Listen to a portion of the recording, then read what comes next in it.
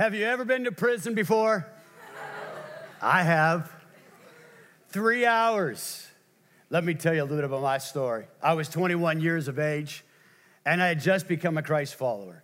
You know, when you become a Christ follower, the first thing that shouldn't happen in your life is you go to jail. But it's what happened to me. Before I was a Christ follower, there's some things in my life that I probably shouldn't have been doing. One time I was issued a ticket and never took care of the ticket because I didn't take care of a lot of things in my life.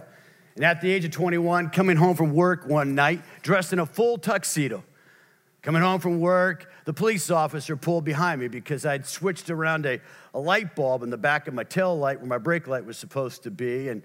And he pulled my license plate number up, and there was a warrant out for my arrest from another county. And so I had the privilege of being handcuffed, put in the back seat of a car, head pushed down, and drove off to the county jail. My 3 hours of prison. What's the first thing that you think of when you're in jail? I don't want to be here. What am I doing here? Who am I going to call at 1 o'clock in the morning and tell them that I'm in jail and I really didn't do anything? You know, it was quite interesting that night. In just a few moments, I was sitting there thinking about my life and contemplating my new faith in Christ from a prison jail. And all of a sudden, the door swang open. I heard a lot of commotion. And the local police department had just done a sting. You know, there's preachers and there's this other group of people. There's politicians, but there's even another group of people. And they work a different kind of trade. A group of young women had just been picked up by the local police officers, and a whole bunch of them put in the back of a paddy wagon, and they got dragged down to the county jail. And there I am in prison bars, full tuxedo, and all these ladies of the evening come walking in. I got to tell you, I got a story to tell from jail. Well, it was quite interesting. I was able to leave that night. I called one friend, one guy that I called, I thought I could call, wouldn't tell anybody else that I actually went to jail. I'm telling you today, though. You know, but it was from prison jail that I began to realize that there are so many things that happen in people's lives. So many things that happen in people's lives. And when you find yourself in a place, I was in a physical jail. The writer of the story of the letter that we're going to read today was actually from jail when he wrote this letter. The fact is, we don't have, most of us in this room are not in physical prisons or physical jails, but we have jails of our own making, jails of our own imagination, jails of our own circumstances, jails of our own prisons and of our own problems. And today, I got to ask you the question, do you have the joy down in your heart? Let's pray. Father, in these next few moments, Lord, I pray today that every heart will be able to hear not my words, but your words. We thank you for the power that we've already experienced today at the communion table. We thank you for the grace that you've extended to us, Lord, as you poured out your Spirit in our hearts, and we've received the encouragement of the work of your Spirit. Lord, we love to worship you, but now, Lord, we positioned ourselves to hear from you, hear from your word. God, I pray that you will speak to every person in this room. Give them spiritual ears to hear. God, that we will leave this place not the same that we came. We love you, Jesus, and we give you all the praise in your wonderful name. And everyone said, amen. Over the next several weeks, we're going to take a journey of joy. We're actually going to break open our Bibles, and we're going to look verse by verse through the book of Philippians. It's actually not a book, it's a letter. And so if you have your phone, if you have your iPad, if you have your old school Bible, I want you to get your Bibles out and turn to Philippians chapter 1. In Philippians, the book of Philippians is actually not a book. It's a letter written by Paul the apostle, a man who was very religious before his conversion, but he was doing it for all the wrong reasons. He was trying to promote religion, a certain kind of religion that brought men not freedom, but brought men into bondage. But he would have an encounter with the risen Savior. He would have an encounter with Jesus that would take him not from just doing religious duties, but having a relationship with the living God, the one who made him. Paul the apostle was the writer of this book, and he wrote to a group of Christians that were located in a community called Philippi. Philippi was about 4,000 miles from Rome, but they really took a lot of pride in being a Roman colony. They had the same privileges of a Roman citizen. And a Roman citizen in that day would be like being a citizen of the United States of America in another country. I mean, millions of people every year try to come to this country. Last night, I was at a restaurant, and the young lady that was serving us, I could tell that she wasn't from this country. And I asked her where she was from, and she said, I'm from Venezuela. And I said, oh, that's awesome. And she began to tell me her story. Her and her father came here a year and a half ago. I said, why do you come here? She said, I came here because I wanted a better job. She had a job there, but her economy in Venezuela, the way that the government oppresses people and the things that they're experiencing is causing people to want to leave. And all over the world, people want to come to this country and to become citizens. It was much like that in Paul's day with Rome. Paul was actually a Roman citizen. Philippi was a colony of Rome. They'd even made their architecture. They'd built their community to look like a Roman city. Paul the apostle, writing to this group of believers that he had the privilege of being the very first person to preach the gospel there. He went to Philippi about 10 years before this, and he was looking for some Jewish believers and couldn't find any. But he found some women that were down by the river, a particular woman by the name of Lydia, who wasn't a follower of Christ yet.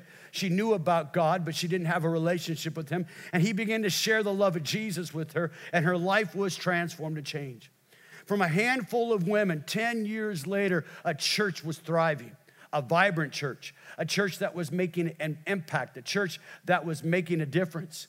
And I begin to think about this as we begin to turn through the pages of the book of Philippians.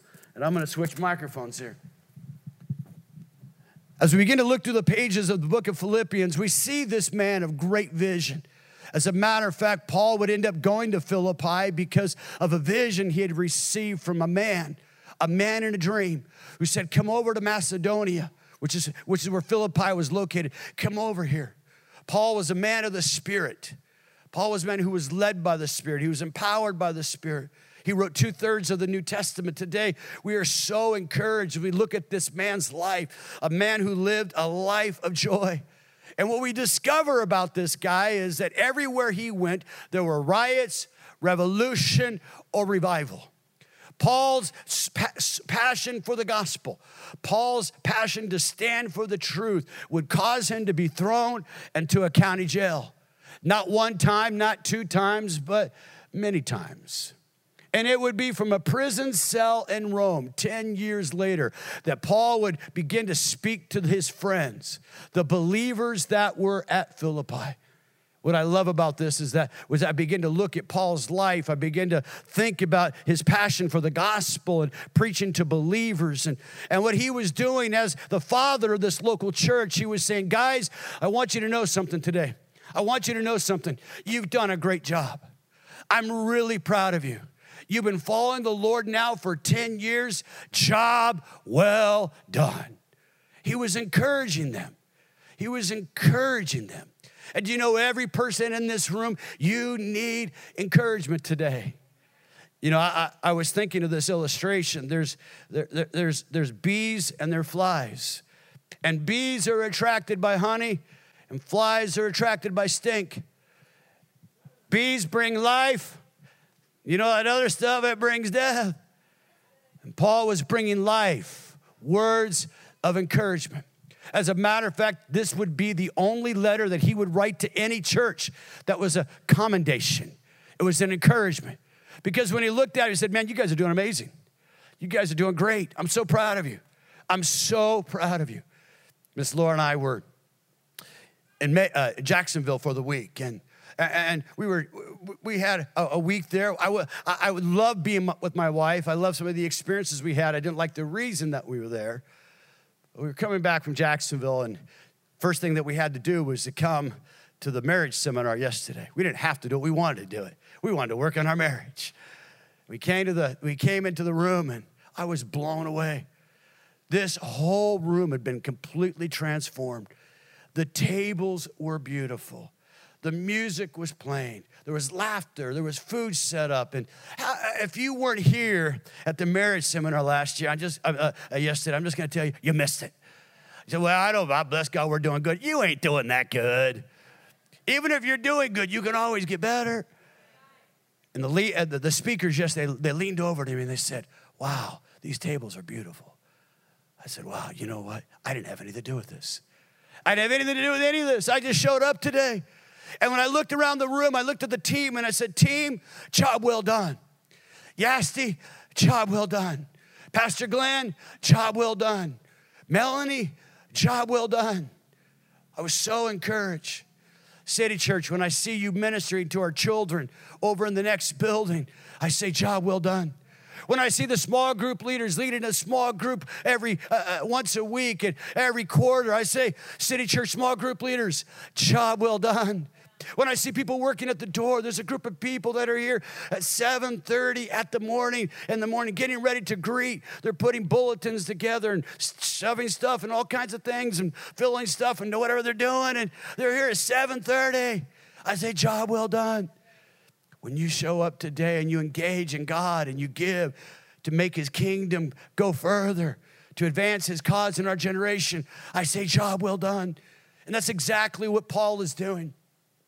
There's several themes that will run throughout this book that we will look at over the next several weeks. There's the theme of Paul thanking them for their generosity. He's so grateful to them because these guys just don't talk the gospel, they give the gospel. They give it in practical, tangible ways. They give it by their support, by their financial support. As a matter of fact, this small group of believers would support Paul more than any other Christians in the New Testament church. He would also write to them to warn them about some bad actors, about some people that would teach bad theology. And specifically the theology that Paul was talking about, I see existing in the church today. Two extremes. One extreme is the rigidity, the legalism, the bondage that many religions or many people who profess Christ want to entangle people in. Rules, regulations, do this, don't do that. Stand this way, don't stand this way. Look this way, don't look this way. And like the Old Testament Jews, trying to appease God by doing a lot of right things. And what we've come to discover by the grace of God is that God loves you exactly the way you are. God accepts you just the way you are. But every person that comes to God, every person that experiences God's grace, everyone experiences his changing power. It isn't about rules today. It's about relationships. But there's the other error. It was the same error that was in the early church. It was libertines. It was basically you live any kind of way you want to live. You can do whatever you want to do, go anywhere, watch whatever you want to watch, drink whatever you want to do, whatever you want, it's all okay. God, grace, grace, grace, more grace. Yeah, well, no. No, there's a calling to live right lives, to live holy before God. It's not just from what you do, it's to what you're doing it for. You're doing it for a greater purpose. You're doing it for his glory, for his honor. The filter of our life is grace. The filter of our life is his kindness. The filter of his life is our love for him. And so Paul would encourage them. Paul would encourage them to stay full of joy. Finish the race. Finish the race. And today, my word of encouragement to every person in this room, finish the race.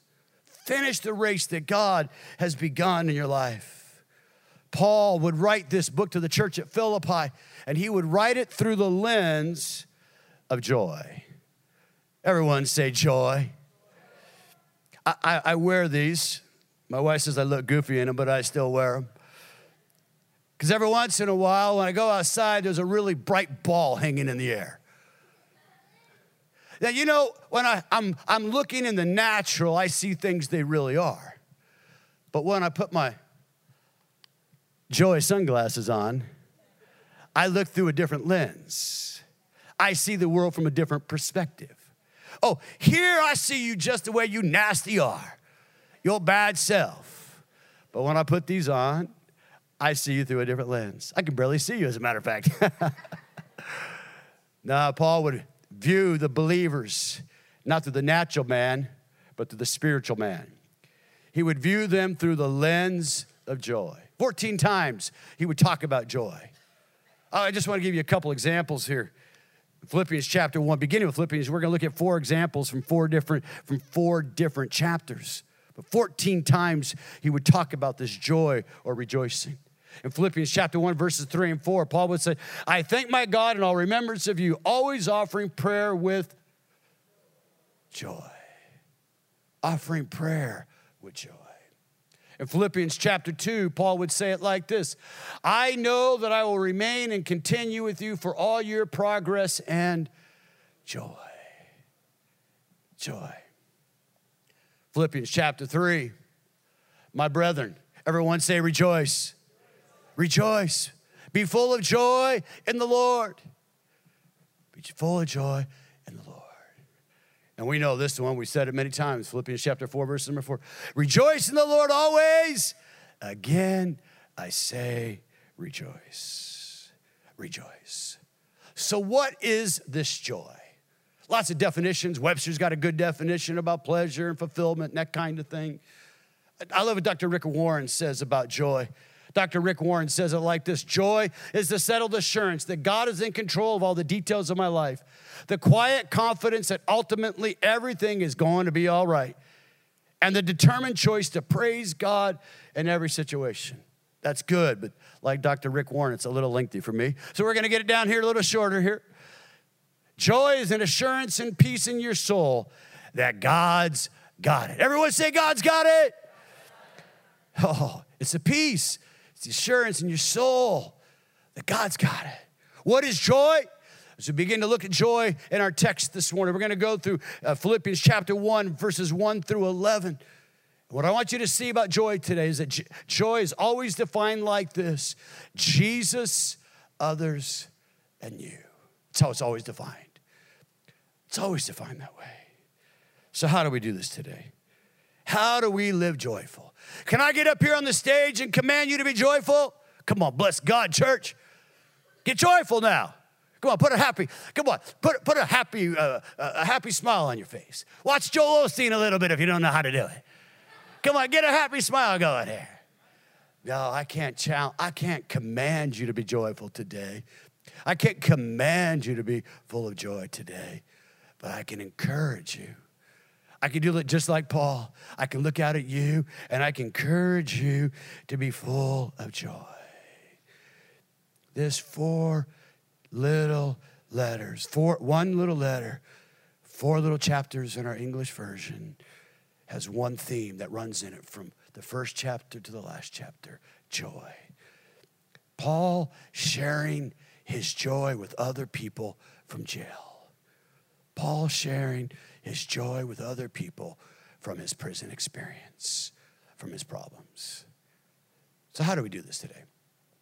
How do we do this? How do we share our joy? How do we choose to live a life of joy? How do we do that today? One idea here. Stay connected to godly friends. Stay connected to godly friends. I want you to look at verse number 1 with me. Paul and Timothy, servants of Christ, leaders in a local church. As a matter of fact, Paul always had a traveling partner. Paul was in jail or prison with a young man by the name of Timothy, who was his spiritual son. He didn't see himself as an apostle. He saw himself as a servant. The word and servant in the Greek is doulos. It means slave, one who's slave, a slave of Christ. Rome might think they might have me captured as a prisoner. Rome might think that they have me in prison, but I'm not their prisoner. I'm not Caesar's prisoner. I'm Christ's prisoner today. I'm a slave of Christ Jesus to all God's holy. Everyone say holy. This is so important for you to hear today. Holy people. Now, most of us in this room, we don't feel very holy. We don't. We just don't. Matter of fact, we know ourselves. I was talking to a friend last night. We're talking about our life, and he goes, yeah, or we look at our own lives, we see our own brokenness. And people say some nice things about you sometimes. Like, yeah, right, if you only knew. But that's not how God sees you. That's not Paul saw God's people. You know what? Why? Because he saw them differently. He saw the God that was in them. He didn't just see the person. He saw the God that was in them. And he called them holy. The word holy in the Greek is hagios. It means saint. It means saint. To all of God's saints. I want you to say this with me. On the count of three, I'm going to say St. Eugene. And on the count of three, we're all going to say our name, but we're going to put the saint in front of it. I want you to hear yourself calling yourself a saint, okay? If you're a Christ follower today, on the count of three, we're going to say, well, I'm going to do 1, 2, 3, and you're going to say saint and your name. Can we do that out loud? Come on, help me out here. 1, 2, 3. St. Eugene. Did you hear that? That's what you are today. You're holy. Not because of what you've done, but because when God sees you, he sees you through the lens and the filter of the blood of Jesus, his one and only Son. That's why you're holy today. So Paul said, listen, to all those holy people, to all those in the church at Philippi, together with the overseers and the deacons, to the leaders and the laborers. Whew. It's so important for you today to understand your connection to the local church. It's so important for you to understand your connection to being with other believers. Because listen, folks, the fastest way for you to get connected from the joy of Jesus, the fastest way for you to get disconnected from the life and the love of God, the fastest way for you to leak joy, I'm telling you, the fastest way is for you to disconnect it from other godly people in your life. Oh, way too many people out there used to go to church. I talked to a guy last night. I said, well, where do you go to church? Well, he said, well, we used to go to church over this Northland Community Church, but the pastor that was there was left, and that was 4 years ago. We still haven't been able to find a church. Wow, disconnected. I can tell you what happens when you get connected from a group of believers. All of a sudden, you start to see the world from a different perspective because you're going to have friends. You're going to have influences in your life. You're going to have people speaking into your life. And for Paul the apostle, he was writing to the church. He's saying, listen, guys, be connected. Stay focused. Stay focused. Stay focused on who God's created and called you to be. How do you do this today? What happens when you get into community? What happens when you get into relationship with other people? You see, you have a choice today. You can be an encourager or you can be a discourager. Paul chose to be an encourager. I encourage you today to be an encourager. Your relationship with Christ is focused always on others. Paul focused on others.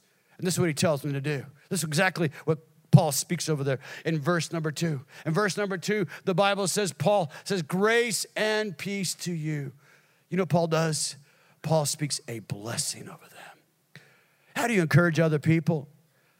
How do you encourage people that are in your sphere of influence? You speak blessing over them. How do you encourage your kids today? How do you encourage them today? You speak life over them. Grace and peace to you from God our Father and the Lord Jesus Christ. Every single one of Paul's epistles would open with this phrase, grace and peace. Oh, that isn't just an opening, an introduction to a letter. That's Paul's passion and heart. It's for every person to know the grace of God. You see, because when you come to the grace of God, it's how you become saved. When you experience the grace of God, it's your doorway into a relationship with God. For by grace are you saved through faith. But that grace doesn't just save you. That grace also sets you free. That grace sets you free today. It's by the Spirit of God today when he comes into your life that these prisons of our life begin to fall off. And the part that we have to play in this is that we begin to speak life and blessing over other people. We begin to speak life and blessing, and that same grace fills us with his Spirit. He empowers us. He empowers us to be full of his Spirit today. The power of life and death are in your tongue. You see, when you speak life to another person, you begin to speak a new reality for them. Because I don't know about you, but there have been times in my life that I've been really discouraged. As a matter of fact, I begin to think about the power of blessing. The power of blessing. You know, in the beginning, the Bible says God spoke and there was light. Blessing. When you speak words of encouragement and words of blessing, You speak creative words that have the power to do something inside of a person's heart. But not only are they creative, not only have they creative power at work on them, they have the ability to sustain people. Hebrews chapter 1, the Bible says, God by his own Son, by his mighty spoken word, upholds the universe. When you speak words of encouragement, you sustain people when they're weak. You sustain them when they're weak. And when we speak words of life and blessing, we speak words that have the power to transform. I remember I was really discouraged. We had just started the church, and we'd been here for a couple of years, and our support system in Seattle was a long ways away, and the church was surviving, but it wasn't thriving at that point. We'd lost a location, and things were really difficult, and I was trying to figure it out, and we'd gotten bad news about Laura back then 20 years ago. She'd had cancer, and it was just a really tough season, and I called a friend of mine, a man who always believed in me. His name was Jack Lohman.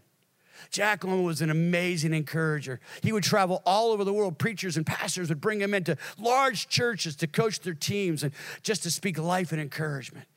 I remember I called Jack on the phone, and he listened to me. He didn't even bring out the violin. He just listened to me. And I went on and on about the problems of my life. And after about 10 minutes, he said, Eugene, I'm really sorry you're going through this. I'm really sorry. He goes, but I can't fix it for you. If I could, I would, but I can't. And then he said these words.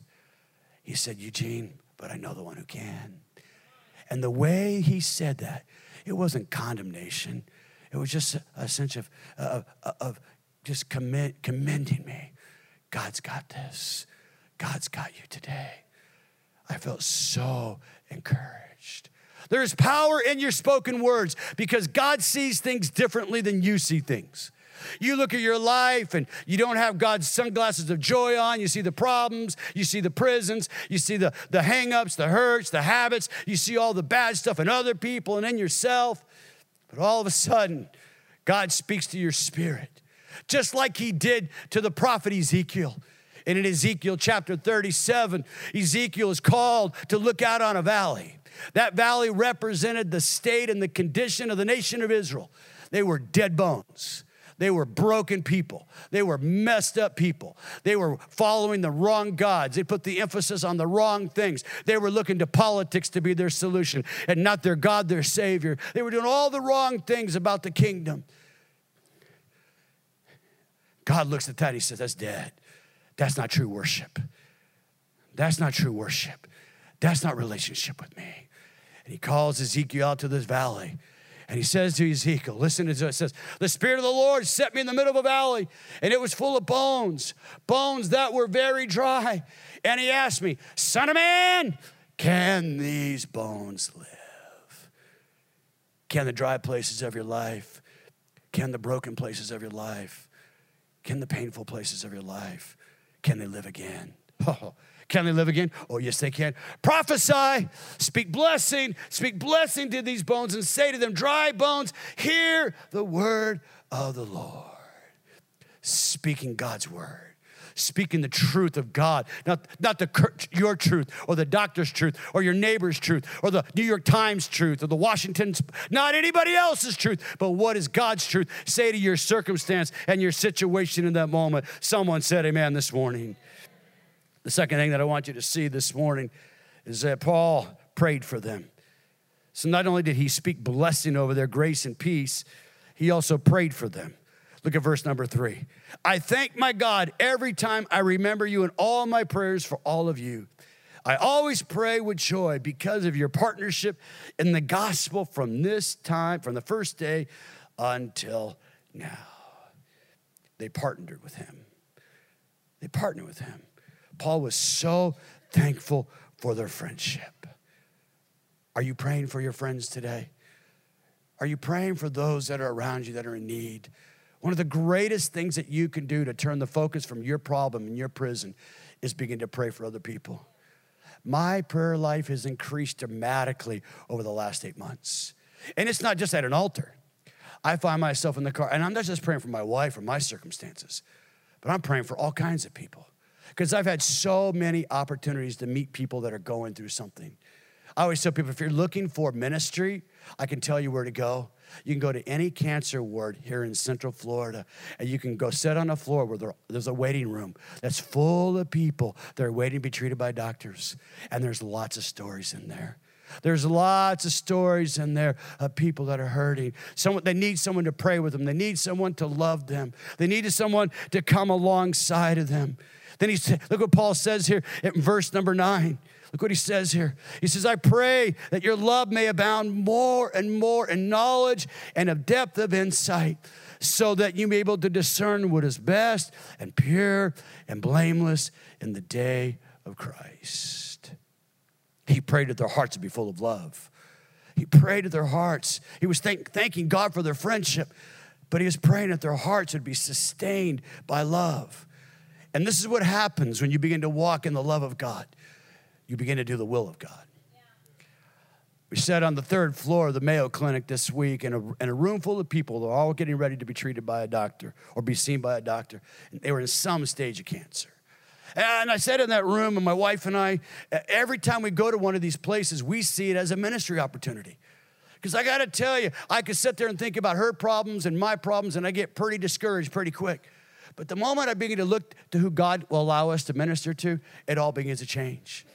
There was a lady sitting next to my wife, and we were talking, the room was talking, and all of a sudden, where are we from? And she said she was from Deltona. And so we began a conversation with her, and we found out that she's 60 years old, and she has no one in her life. She's single. She hates her job. She's got a bad diagnosis from a doctor. Life isn't very good. You know what she needed in that moment? She needed someone with a listening ear who would show love to her. We listened to her. We were supposed to be leaving. We listened to her for 5 minutes. We listened to her for 10 minutes. We listened to her for 15 minutes. We finally excused ourselves, and she followed us over to the elevator, where we took the elevator down to the cafeteria. She followed us all the way to the cafeteria, where we sat down. She said, can I sit by you? I said, of course. And we just listened to her story. You know what we were doing? We were taking value, our time. Our time, we could just be together and commensurate, but no. We turn that focus on other people. See, the way that you experience joy today is by taking the focus of your life, your relationship with God, and turning it to focus on other people. Paul prayed that they'd be full of the love of God. And when they were full of the love of God, they'd be full of the will of God, and he would give them discernment and wisdom, how to not do wrong, but to do right. All these things were a direct result of them experiencing the love of God. One man standing, praying for another, prayed that they'd be full of God's love. And then he prayed that they would be full. As they're full of this love, it would produce the fruit. Look at verse number 11. They'd be filled with the fruit of righteousness. Righteousness. Doing good works. Doing good things. Giving the gift of your time. Giving the gift of your financial resources. The church of Philippi, they were generous people with their resources and money. Pastor Glenn challenged us at the altar time. Next week, we're going to be receiving a special offering. And I love partnering with other people in ministry. I love doing that. I love our church being engaged and being a blessing to this community. But we also do acts of righteousness, which are acts of service. Paul said, let us consider how to stir one another up in love and good works. Walked into the marriage conference yesterday. I was really amazed. Yasti, are you in the service? Yasti and all over here. I just want you to give them a great big hand. They did an amazing job of hosting this yesterday. But the table, our host had mentioned the tables because they were really beautiful. I told my wife, I said, who did this? Who did the tables? She goes, Mindy did the tables. I said, Mindy, wow. 10 years ago, the devil tried to steal Mindy's life. Oh, she was given a bad diagnosis by the doctors. They had to do some things. They had to remove her larynx and take her vocal box. Today, I walk around and I see Mindy, and she tries to communicate. She has a little patch over her, and she does talk, but she has to talk basically through that hole that's right here. And she talks and she communicates. And I know she must be frustrated at times because she can't really express things the way that she wants her to. The devil tried to steal her life, but he couldn't steal her acts of righteousness, her service and love for other people. Every time you come here at Christmas time, that lobby is decorated with a great big 14-foot tree that Mindy, all the decorations Mindy has done. The tables designed, and they were beautiful. I'm like, my God. Come on, I don't care what your position in life is. I don't care what prison the devil has tried to put you in. When you have the love of God, the devil can't steal it. He can't imprison you. He can't entrap you because your focus is on yourself. Your focus is on serving other people. Come on. Oh, and the last thing that I want you to see about Paul, I got to tell you, this is how we keep joy in our life, but this is how we give joy away. This is how we share joy from our problems. We believe the best in others. Philippians chapter 1, verse number 6, look what Paul says. Being confident, I'm absolutely confident. I have assurance. I believe this deep in my soul. Everything within me, I believe this today. I believe within me that you aren't the person today that God wants you to be tomorrow. You see, you might see yourself and others might see you with problems or circumstances or situations. People might even see you apathetic, just kind of coasting through life. But that's not how God sees you. God sees you through a whole different lens. I'm confident. He begun the work. He begun it in your life. It's not how you start the race. It's how you finish the race. God's got you, and God's got you, and God's got you, and God's got you, and God's got you. I'm confident of this very thing, that he that has begun a good work in you will complete it until the day of Christ Jesus. Come on, until Christ comes again. We're going to meet Christ one of two ways. We're going to meet him by the way of the grave, or we're going to meet him in the air, but we're going to meet him. And how we finish this race is determined by how we run this race.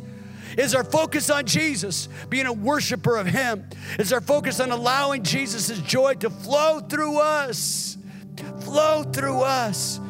so that we can be a blessing to others?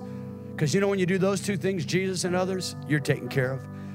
Because there's no prison, there's no bondage, there's no doctor's diagnosis that can keep you entrapped, keep you down.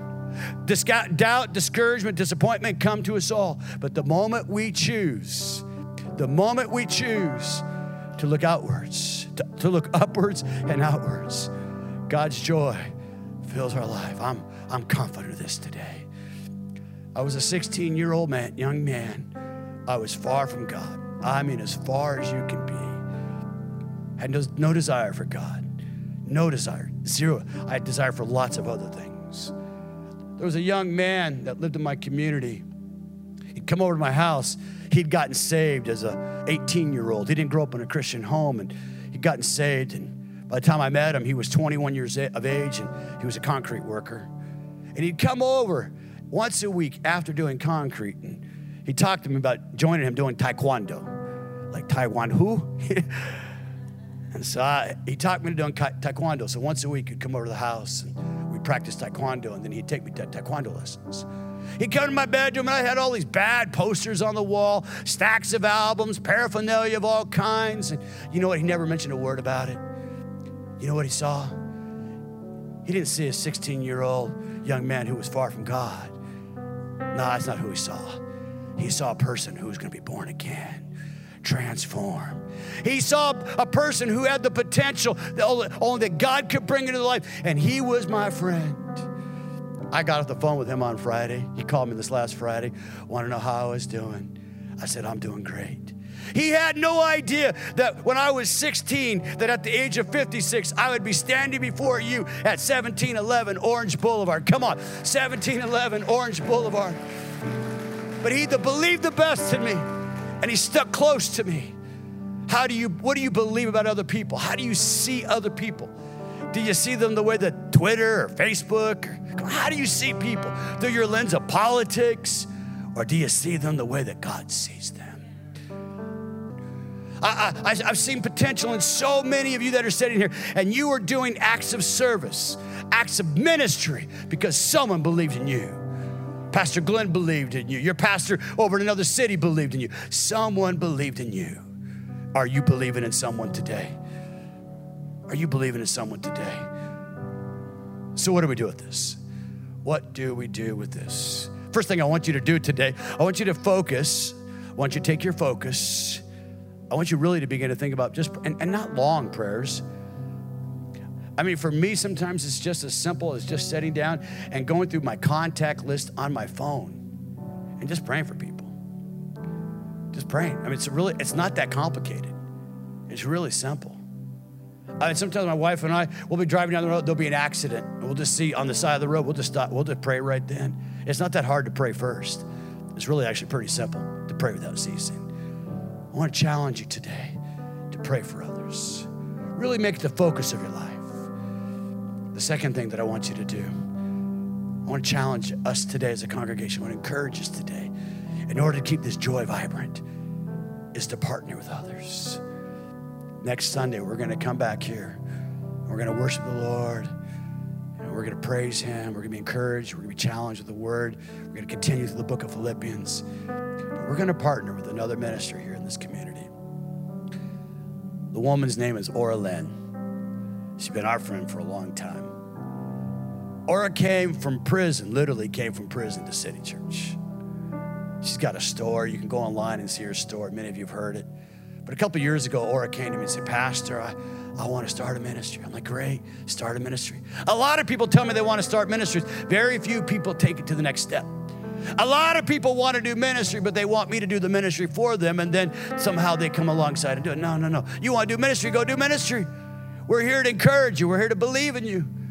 Man, she went and she worked at a law firm downtown, and she got some papers together and put together a 501c3, and she went to talk to people in the community, not even some people in City Church, but all over the community, at Celebrate Recovery, at Northland, all the different places she goes to, about this vision of starting a woman's home. She wanted to start a woman's home for women that were in transition from prison, that were getting out and finding freedom. She didn't have a next step when she got out. She floundered and was trying to figure out what to do. And Ora realized that there was a great need of ministry from ladies that were being released from prison to try to make their way back into society. She said, I want to start a halfway home. I want to start a ministry home for them. I'm like, go, Ora. We're on your team. We're partnering with you. The next thing I know, she comes and goes, Pastors, she got keys. I bought a house. I said, Ora means business now. Ora means business, then I mean business. We're going to get on board. We're going to come alongside. We're going to partner. We're going to believe. And that's what we can do. See, when you give joy out, guess what you get? You get joy back. Because it's always about Jesus, others, and you. Let's pray. Father, in these next few moments, thank you today for that grace that's in this room. Thank you for speaking to our hearts. God, I'm so encouraged. I know we can't command joy, but we can encourage others to focus on you. And Jesus, as we worship you and to begin to turn our focus and allow you to flow through us, to pray for others and to partner with others who are doing the work of ministry, God, you fill us today. God, fill every person here today. Let them experience your joy in a new dimension.